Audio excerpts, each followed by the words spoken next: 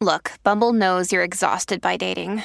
All the must not take yourself too seriously and 6'1" since that matters. And what do I even say other than hey? Well, that's why they're introducing an all-new Bumble with exciting features to make compatibility easier, starting the chat better, and dating safer. They've changed, so you don't have to. Download the new Bumble now. Hey, it's Ryan Reynolds, and I'm here with Keith, co-star of my upcoming film, If, only in theaters May 17th. Do you want to tell people the big news? All right, I'll do it. Sign up now and you'll get unlimited for $15 a month and 6 months of Paramount Plus Essential Plan on us. MintMobile.com/switch. Upfront payment of $45 equivalent to $15 per month. Unlimited over 40 gigabytes per month. Face lower speeds. Videos at 480p. Active Mint customers by 531.24 get 6 months of Paramount Plus Essential Plan. Auto renews after 6 months. Offer ends May 31st, 2024. Separate Paramount Plus registration required. Terms and conditions apply if rated PG. Hello, everybody. This is Marshall Poe. I'm the editor of the New Books Network. NBN listeners like to read books and buy them. So we thought we'd tell you that right now, our friends at Princeton University Press are having a remarkable site-wide sale. You can get 50% off books, including ebooks and audiobooks, with the code 50, F-I-F-T-Y, at checkout until May 31. You can save some real money on Princeton University Press books. I encourage you to go there and check it out. Welcome to the New Books Network. Hello, everybody, and welcome to New Books in Catholic Studies, a podcast channel on the New Books Network. This channel and episode were created in collaboration with the American Catholic Historical Association, a conference of scholars, archivists, and teachers of Catholic studies. My name is Allison Isidore, and I'm a host of the channel. Today, we'll be talking to Dr. Jay Carney, an associate professor in the Department of Theology at Creighton University. Jay is one of the authors of Contesting Catholics, Benedicto Kiwanuka, and The Birth of Post-Colonial Uganda, published by Boydell and Brewer in 2021. Contesting Catholics was also authored by Dr. Jonathan Earle, associate professor of history and chair of the African American Studies program at Centre College, but he could not attend our interview today. Contesting Catholics is the first scholarly treatment of Uganda's first elected ruler, Benedicto Kiwanuka. Jay and Jonathan offer new insights into the religious and political history of modern Uganda. This book offers new ways of thinking about the history of democratic thought while pushing the study of Catholicism in Africa outside of the church and beyond the gaze of missionaries, drawing on new and never before seen sources from Kiwanuka's personal papers. Jay and Jonathan upend many of the assumptions that have framed Uganda's political and religious history for over 60 years and repositions Uganda's politics within the global arena. Jay, welcome to the show. Thank you, Allison. It's a pleasure to be with you. Yeah. I was wondering if you could begin the interview by telling us a bit about yourself. Sure. Well, as you mentioned earlier, I'm a professor here at Creighton University in Omaha, Nebraska, also known as the home of the College World Series, which recently completed. And I actually teach in a department of theology rather than a department of history. My PhD is in church history from Catholic University of America. So I would say my scholarship really lies at the intersection of theology and history. And as you can see in this book, among others, my research really looks at how theological vision and imagination and belief have shaped both political and religious history, particularly in Great Lakes, Africa. So my first book was on Rwanda, investigating and really interrogating the role of the Catholic Church in the formation of ethnic and political identity and violence in Rwanda. And then this project is part of several I've worked on in the neighboring country of Uganda. So it's a little bit about me. Yeah. And, before diving into Contesting Catholics, can you tell us how you came to the subject? What about Kiwanuka and post-colonial Uganda made you want to write about that? Sure. So I first visited Uganda in 2004 when I was a Master's of Divinity student at Duke University, and I actually was doing ministry work in rural Uganda. So my interest in Uganda in some ways goes back many years, and I've been back and forth to the country for some time. On a scholarly level, as given my work in Rwanda, I've been interested in the intersection of religion and politics in this region for really since my graduate studies. But I particularly became interested in Benedicto Kiwanuka when I was working on another book project that was recently published called For God and My Country, Catholic Leadership in Modern Uganda. And that was a book that really was profiling different Catholic leaders and their social impact in Uganda. And I had originally set off to write that book primarily on a particular archbishop named Emmanuel Nsubuga, who was very influential in the 1970s and 80s. But in the process of researching him, I came across Prime Minister Kiwanuka, and I honestly did not know much about him. And I still remember very distinctly meeting with a bishop who said, well, you're interested in Catholic leadership in Uganda. You got to know about our most famous politician. And he handed me a dossier that was that had actually been part of Kiwanuka's early efforts for canonization. So the Ugandan components of the Ugandan church have put him forward as a political martyr, as a martyr for the church.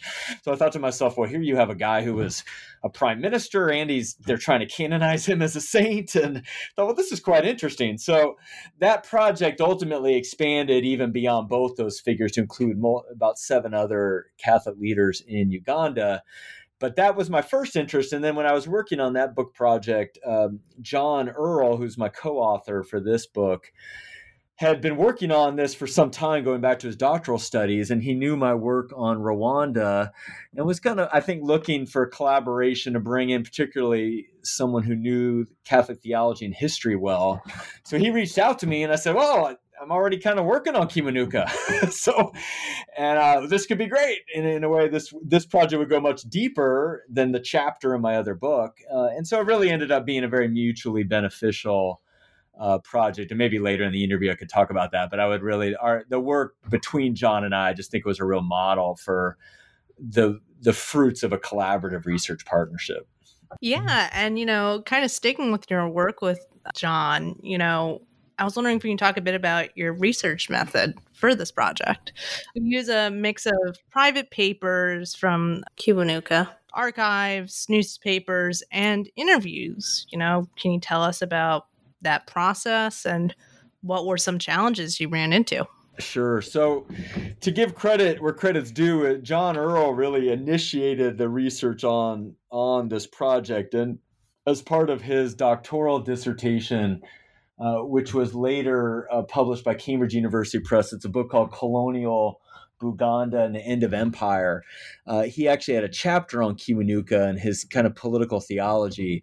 And in the process of researching that, this was back 2008, 2009, John encountered Benedicto Kiwanuka's son, who actually had served as an ambassador from the country and was kind of unofficially a representative of the family's legacy. And his son, Ambassador Kiwanuka, revealed that they had this extensive collection of private papers. We're talking, 6,000 documents that most people knew Kiwanuka kept very detailed records, but most thought that when he was, which we'll get into later, but when he was assassinated, that those had been lost. And then it turned out it hadn't. The family had protected them. And thankfully, Ambassador Kiwanuka was willing to share these papers with John. And so it sort of started out of this personal collection of papers, but we were also able to consult archives in the UK, also in Uganda. We were able to work with, and I have to give, again, thanks to Yale University, who shared extensive sort of digital files of Uganda Argus, which was the predominant English language newspaper in Uganda in the late 1950s and early 1960s. Was very, very helpful for this project. We did interviews, both John and then later myself, with folks over the course of around 10 years, including aging activists from Kiwanuka's party and others, associates, family, friends. So it's kind of put together, and then also drawing on both local Ugandan scholars who've done excellent work on Kiwanuka and related on his party, and then also obviously other scholars who've been working in this field. So I'd say, all of those help to inform the project. Yeah. And, I'm an Americanist, and so I don't necessarily get to read outside of my research area. And so it was really interesting to get a chance to read your book and take a step outside of the US.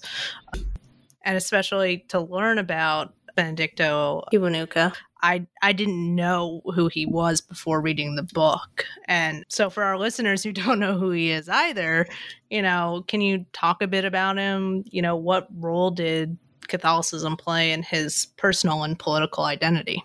Sure. Well, you had mentioned earlier that you live in New Jersey, so I'll just note for New York Giants fans out there, a descendant of Kiwanuka, Matthias Kiwanuka, is a two-time Super Bowl winner with the New York Giants. Giants fans probably don't need to be told that, but he's a relative of Benedicto Kiwanuka. Like, of course, had immigrated to the U.S., played football at Boston College, and then later for the Giants. But in Uganda, Benedicto Kiwanuka is much better known, and he was born in 1922, so we're actually celebrating his 100th birth anniversary. So in some ways, this is good timing for this podcast.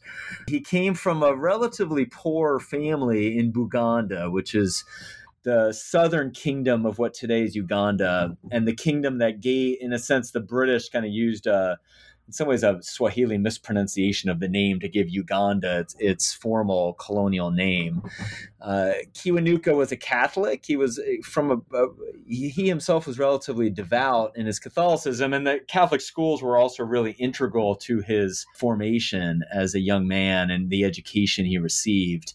He served in World War II in the British colonial army in Palestine and in Egypt, which was kind of an important part of internationalizing his formation. He went on to go to law school. He did studies first in Lesotho in Southern Africa, and then later went to the University of London. In the 1950s, during a real time of ferment for anti-colonial activism in London, and which Kiwanuka was very involved in that. He went back to Uganda in the mid-1950s, around 1956, and actually was one of the first 5 Ugandan attorneys of law in the capital city of Kampala. So really in this initial generation. And within about 2 years of coming back, he was already pretty actively involved in politics. He joined a party that had been formed in 1954 called the Democratic Party, not to be confused with our own, but as I'll talk about later, it had a particular emphasis on the importance of democracy with a small d. And he was elected the leader of that party in 1958-59. So he sort of went pretty rapidly through the ranks. Not uncommon in independence-era Africa. We're talking about a lot of men who were under the age of 40 who the colonial power under pressure receded, and then this sort of elite class is now in place to lead the country. And in many ways, it was a generational reversal where the generation above was partly because of a lack of colonial education and other things was sort of marginalized, and then this young generation comes out. And so Kiwanuka, as I said, was a leader of the Democratic Party, but even in late colonial Uganda, there were multiple political parties, including the Uganda People's Congress. And those were the two major rivals during this period between 1959 and then independence in 1962. Kiwanuka's party was elected to a majority in parliament in 1961. And this was in the final days of colonial rule, but the British were handing over authority. And for a year, he served as the chief minister of the country, of the entire country of Uganda. And then in 1962, right on the eve of formal independence, his party lost elections to the Uganda People's Congress, very bitterly contested elections. To this day, Kiwanuka is the only Ugandan leader to peacefully concede power to a democratically elected successor, which is one of the legacies that he, for many, is well remembered for. He went on to serve in opposition politics for much of the next decade, which was an increasingly difficult period in Uganda with the UPC and the President Milton Obote becoming increasingly authoritarian. But there was still an opposition, and Kiwanuka was very strong in that. He was imprisoned in 1969 on alleged charges of conspiracy and a potential assassination of Obote. A lot of people would contest whether that was legit, and many think it was sort of politically trumped up charges. But he spent 2 years, much of which in isolation, before being released from prison by none other than General President Idi Amin, shortly after Amin came to power in a coup d'etat in 1971. Kiwanuka was initially very grateful to Amin for releasing him. Sometimes when you say the name Idi Amin in America, people just assume like he was always this sort of tyrant, monster dictator, but he had quite a bit of support when he came to power. He was also very strategic politically. And knowing Kiwanuka's popularity, Amin asked him to serve as the Chief Justice of Uganda's High Court, what we would call the Supreme Court. He was also a very skilled lawyer. So Kiwanuka served in that role for over a year, but Amin was deeply authoritarian and increasingly dictatorial. He tried to run some cases through the court in order to get the court to sign off on multiple kind of land and business deals, and Kiwanuka would not. And so Amin himself, as well as his military, arranged for the kidnapping of Ben Kiwanuka. He was actually kidnapped directly from his Supreme Court chambers in his robes, was taken in the boot of a car, and was never seen again. He was likely assassinated. Some stories account that Amin personally killed him, but regardless, he was likely killed within a week. His body has never actually been found, but in part because of the story, he's really seen not just as, you might say, a martyr within the Catholic tradition, but he's really seen as a kind of political martyr for many. And even though he was not formally in leadership very long, I think the manner of his leadership, the principled nature of it, and the manner of his death has allowed his legacy to linger for many Ugandans, even 50 years after his death, because he died actually 50 years ago today, in September. So.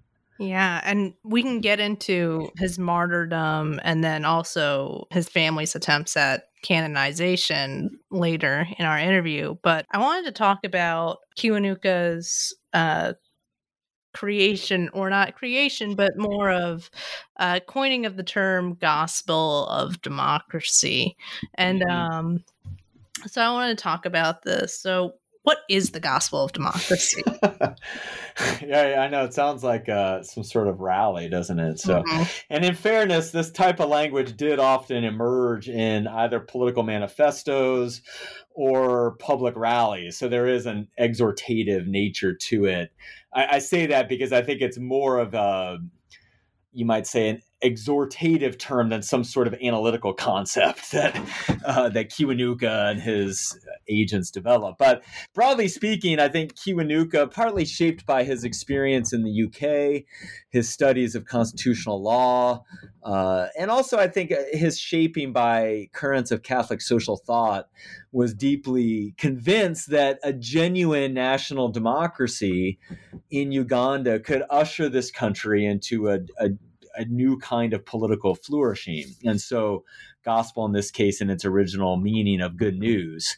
The language also reflects the deeply Christian ethos of the country going back to the late 19th century, when under the influence of both British and French missionaries, Uganda became one of the most successful Christian mission countries in Africa, and again, most famously gave the world the Uganda martyrs, whose legacy is still celebrated today.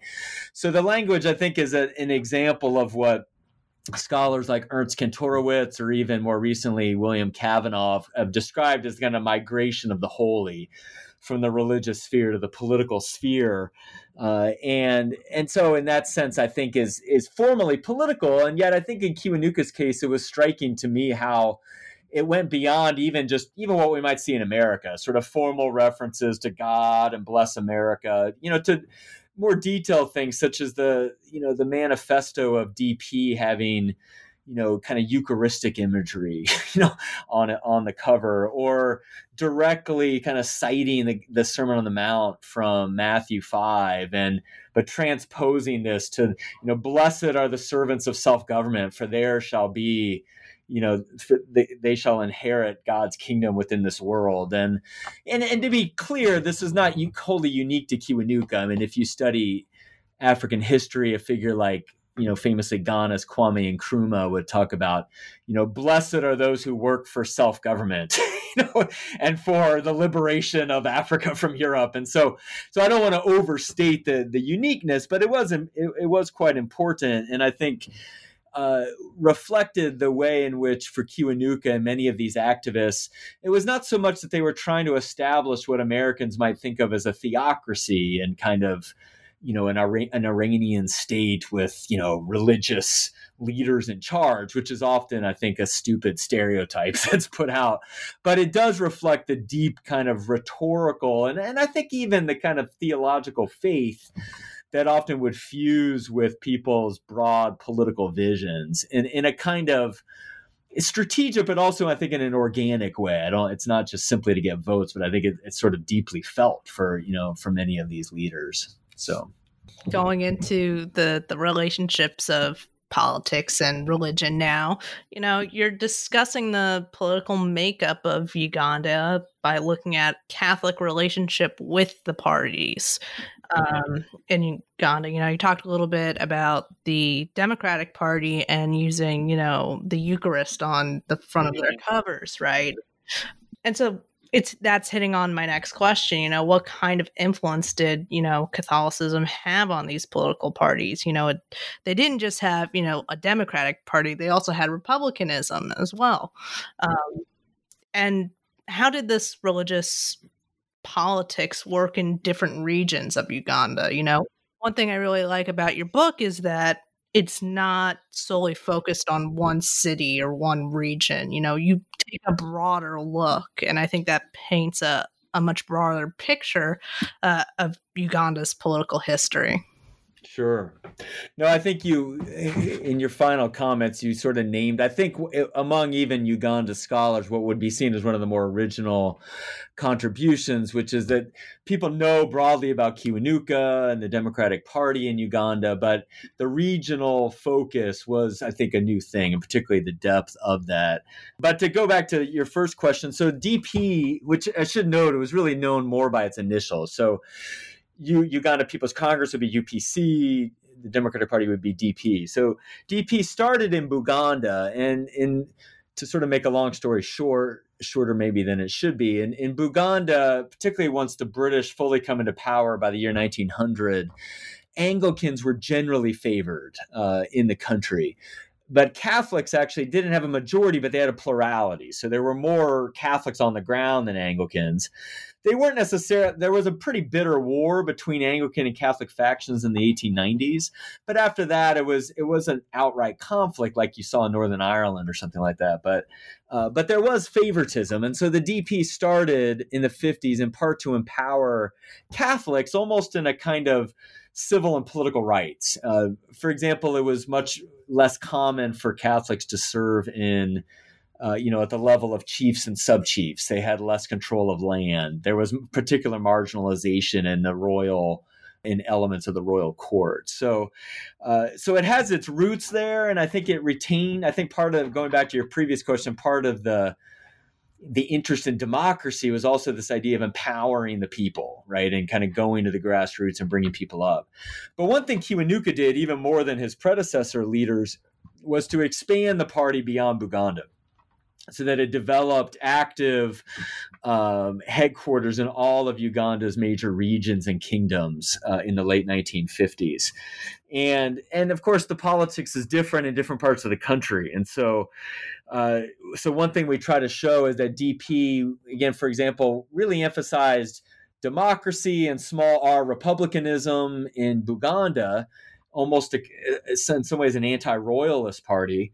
But in a place such as Koli, which is in more southwestern Uganda, they were allies more with the royal family and the royal clan, in part because they were Catholics and they had sort of strategic interests. And so there was, like all political parties, you have uneasy alliances, they work here and there. One of the strongest DP you could say factions developed in the northern part of the country among people known as the Acholi, which would be very, very different cultural and linguistic background than Buganda. But many of the major leaders of DP after Kiwanuka came out of this area. And in fact, they became dominant. And another thing we try to show in the book is that the stereotype has often been, the DP, to use the Luganda, was literally Dini ya Papa, the religion of the Pope. And this would be the kind of almost the accusation that would be hurled at it.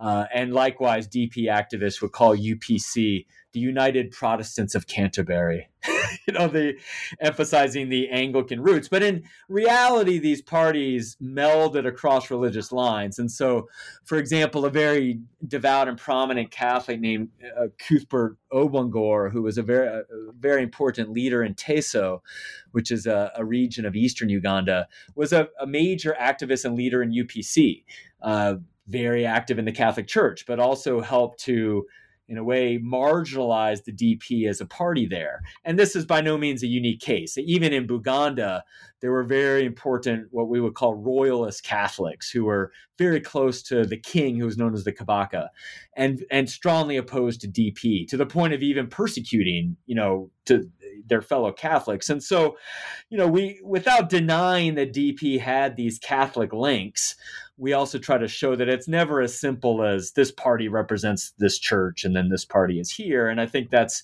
an important story in Uganda, because the language of sectarianism has lingered.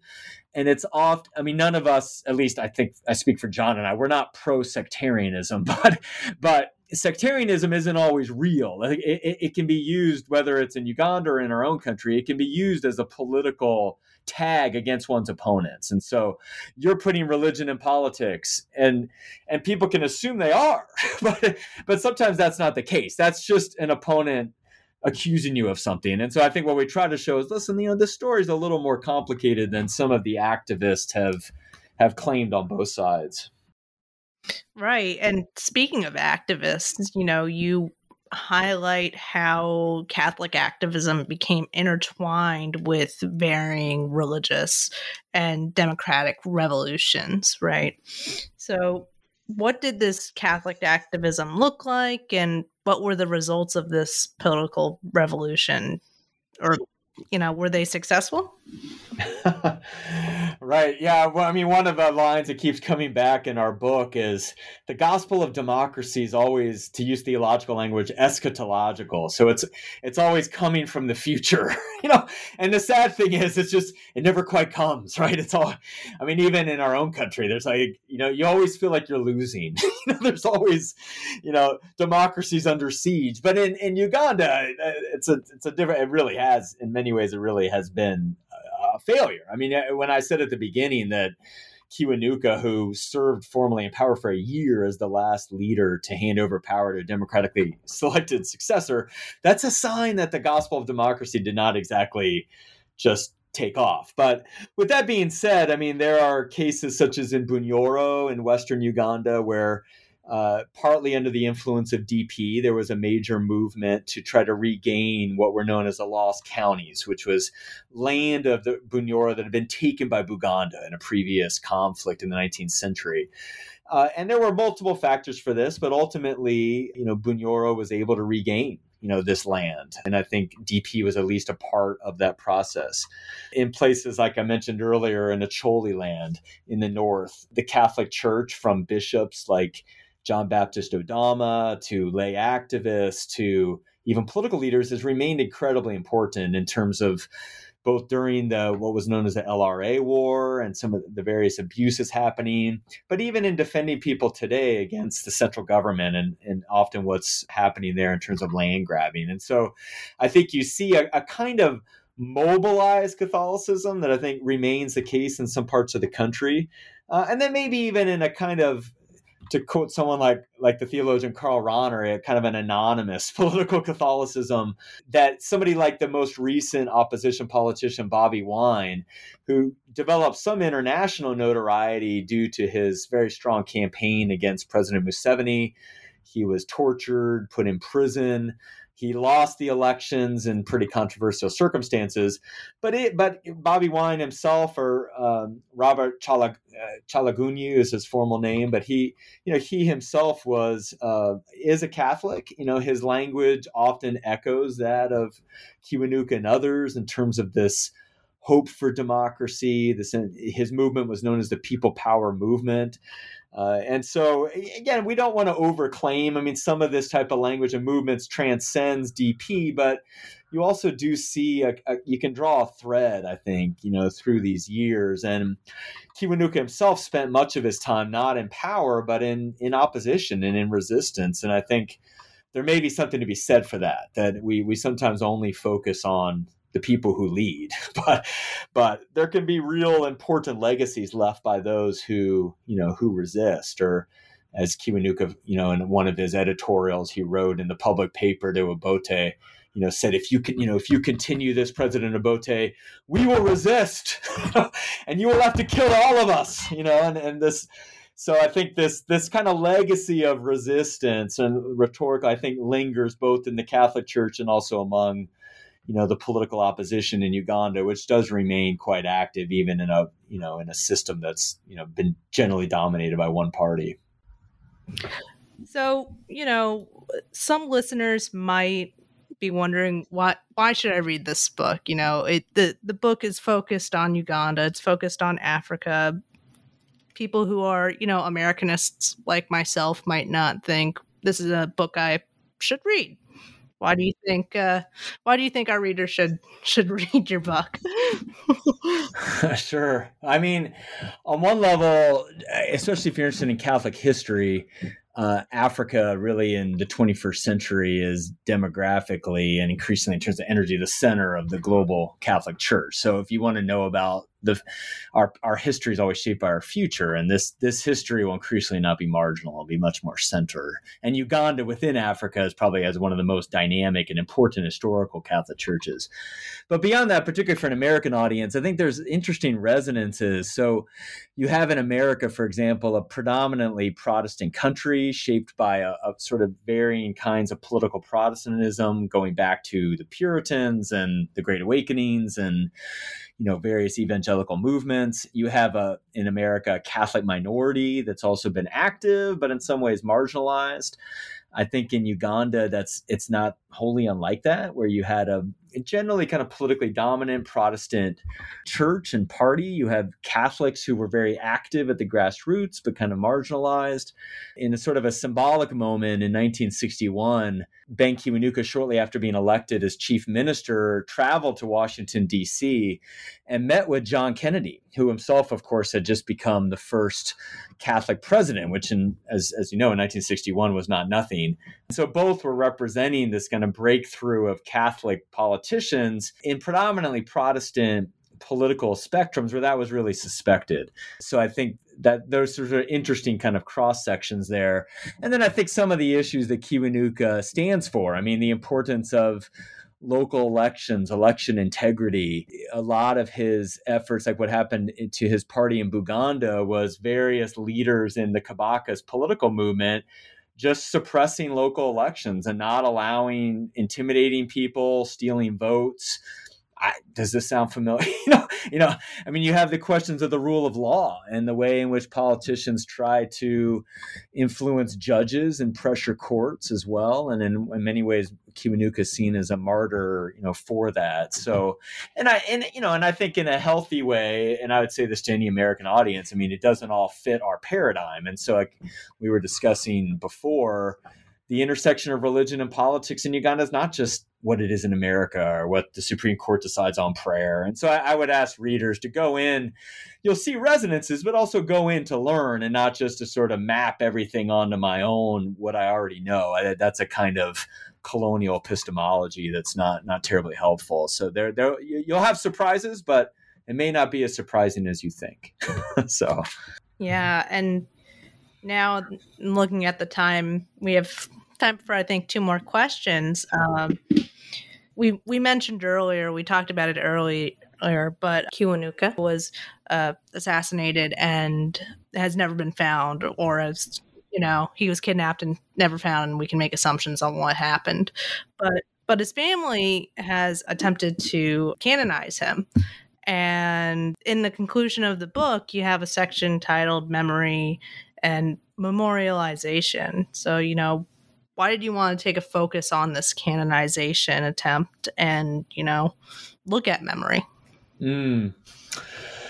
Well, what is Faulkner's favorite line? The past isn't dead, it's not even past. And so, that's in some ways cliche, but there's also real truth in it. And that in Uganda, maybe everywhere in the world, it's always a battle over history and how do we remember our past and how do we even remember these important leaders? And, Kiwanuka is a very public figure and, not unlike someone like Martin Luther King, he died relatively young. His legacy in some ways is claimed by many, some of whom don't agree with each other, some of whom Kiwanuka might not agree with if he was still alive. So I think part of it is to offer this book, not just strictly for historians, but also, we're very happy, for example, that Fountain Press is making the book available in Uganda. And it is an act of memory. And I think it's to give an example, when I was a Fulbright scholar in Uganda in 2018-19, sort of finishing work on this project, among others, I went to the dedication of Kiwanuka's statue, which is outside the High Court in Kampala. And it's as if he sort of overlooks, almost like a religious martyr overlooking the High Court. And all of these lawyers and judges, spoke about the importance of the rule of law, the importance of respecting the Constitution, the sense of Kiwanuka's legacy, continuing being willing to die for one's principles, if one has to. So I think all of those things I think are there. And I think that part of sainthood is always about as much about us as about the past. We make saints out of people who we want to speak to now.